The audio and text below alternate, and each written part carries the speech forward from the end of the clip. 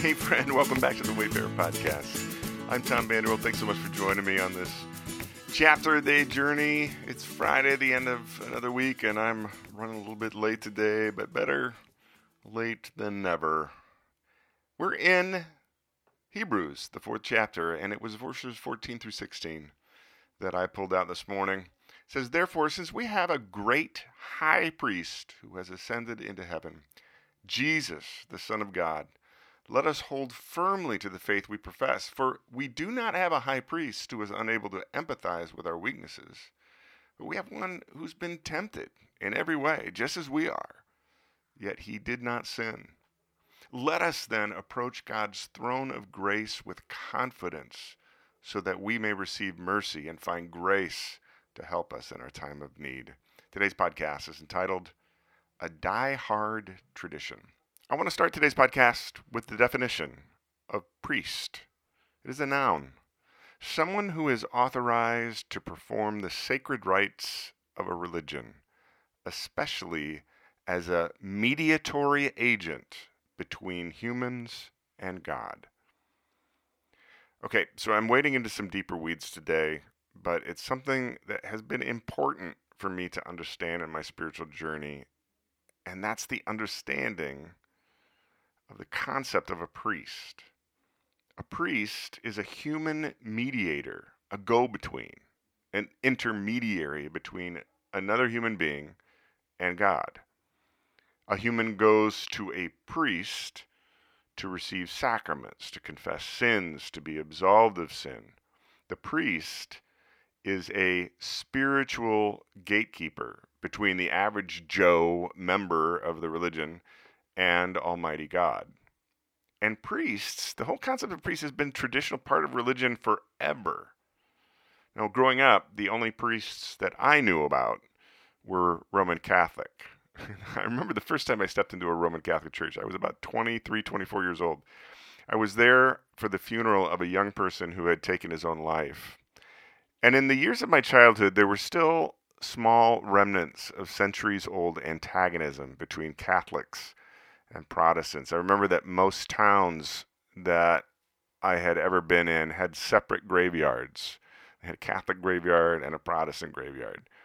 I remember lectures from fundamentalist professors damning all Catholics to hell, which I found to be just silly. I was actually fascinated by the Catholic funeral that day and the rituals I witnessed for the first time. I was moved by the imagery and the spiritual word pictures that were being played out. Now, my study of history, traditions, and the theology of Roman Catholic Church has led me to a wide range of emotions, from great appreciation to rage to honor and to sorrow. But to be honest, I can say the same of Protestant denominations as well. Human institutions are all human systems and therefore given to the tragic failings of human beings and our nature. My observation has been that Roman Catholics make priests a human mediator between man and God and an official part of their system, while Protestants said that they don't have priests, they don't believe in them, right before treating their pastors as if they are exactly that. Now, for the Hebrew people who were the first century followers of Jesus, the priestly paradigm was a cornerstone of their religion for over 1,000 years. The system God set up through Moses had a high priest who was the only human being who could enter the most holy place of God's presence in the temple, and that only on prescribed days. Only descendants of Aaron, that was Moses' right-hand man, only descendants of Aaron could be priests. It was an exclusive class of individuals who stood between the average human being and God. Now, in today's chapter, the author of the letter to the early Jewish followers of Jesus is starting to address a huge paradigm shift in the priestly tradition. And it's going to keep coming up in the upcoming chapters. Has tremendous spiritual implications. So it's important for a 21st century reader to understand. 4 times so far, the author has referred to Jesus in the book of Hebrews as high priest. And what the author is saying in today's chapter is that Jesus was God who came to earth, who was tempted and yet didn't sin. And that any believer can go directly to Jesus in our time of need because he understands our human struggles. He's been there. He went through the temptation. He lived on earth. He died as a human being. So because he understands this, we can go directly to him and he will extend mercy. That means he won't hold our sin against us. And grace, which means he will give us favor that we don't deserve.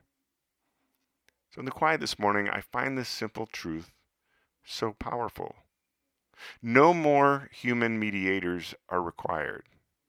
Any believer, any human being can seek Jesus directly, access Jesus directly, confess our sins directly, and receive forgiveness, mercy, and grace directly.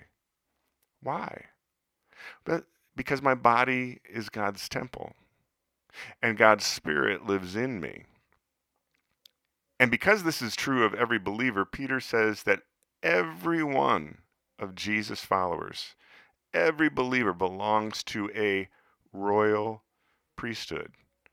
See, in Jewish history, the monarchy and priesthood were separated, but Jesus unites the two as both king and priest.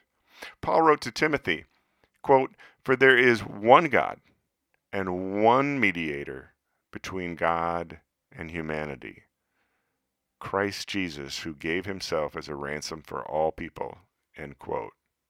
So according to the author of Hebrews, according to Peter, according to Paul, no other human priest is required as a go-between, a human being, and Christ Jesus himself. And yet, some institutions and denominations continue the practice based on tradition. I've observed along my life journey that human traditions die hard. I hope you have a great weekend, my friend. We'll see you back here on Monday.